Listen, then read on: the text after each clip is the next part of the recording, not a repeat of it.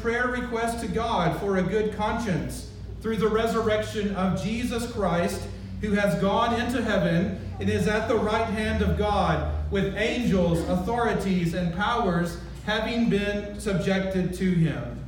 Peter's point is that just as Noah and his household were saved from the flood by being lifted up above the waters in the ark, so we and our households may be saved by being lifted up in the true and better ark, which is the Lord Jesus Christ.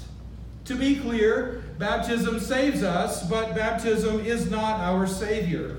Baptism is a means of grace that God uses to put us in the Savior and to lift us up to the cross, to lift us up from death to life, and to lift us up from earth to heaven with our Lord and Savior Jesus Christ.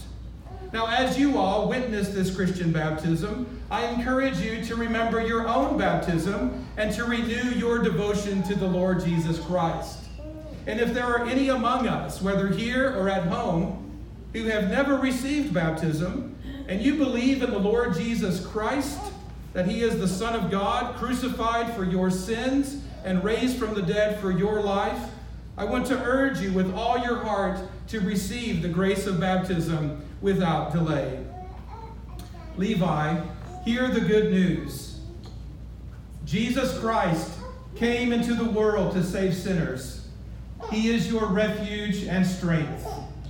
Jesus was crucified for our sins. His blood cleanses, his wounds heal.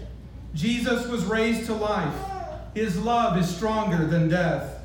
Jesus promises to be with you always, even to the end of the world. He will never leave you. He will never forsake you. It will take you a lifetime to learn and know and understand the good news of God's glorious grace for you. And even then, you will only know a tiny bit of all that can be known. But that is okay, because in Christ, faith working through love is the only thing that counts. So put your trust in Jesus and love the Lord your God with all your heart, with all your mind, with all your soul, and with all your strength, and love your neighbor as yourself. Rob and Rebecca, are you ready to take your vows as Christian parents? Yes. Do you acknowledge your child's need of the cleansing blood of Jesus Christ and the renewing grace of the Holy Spirit? Yes. Do you claim God's covenant promises in his behalf? And do you look in faith to the Lord Jesus Christ for his salvation as you do for your own? Yes. Do you now unreservedly devote your child to God? Yes. Do you promise in humble reliance upon divine grace that you will endeavor to set before him a godly example, that you will pray with him and for him, and that you will teach him the doctrines of our holy religion, and that you will strive by all the means of God's appointment to bring him up in the nurture and admonition of the Lord? Yes. And I want to ask the congregation,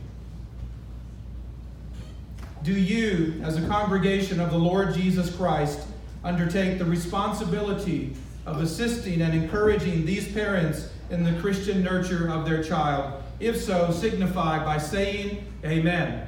Amen.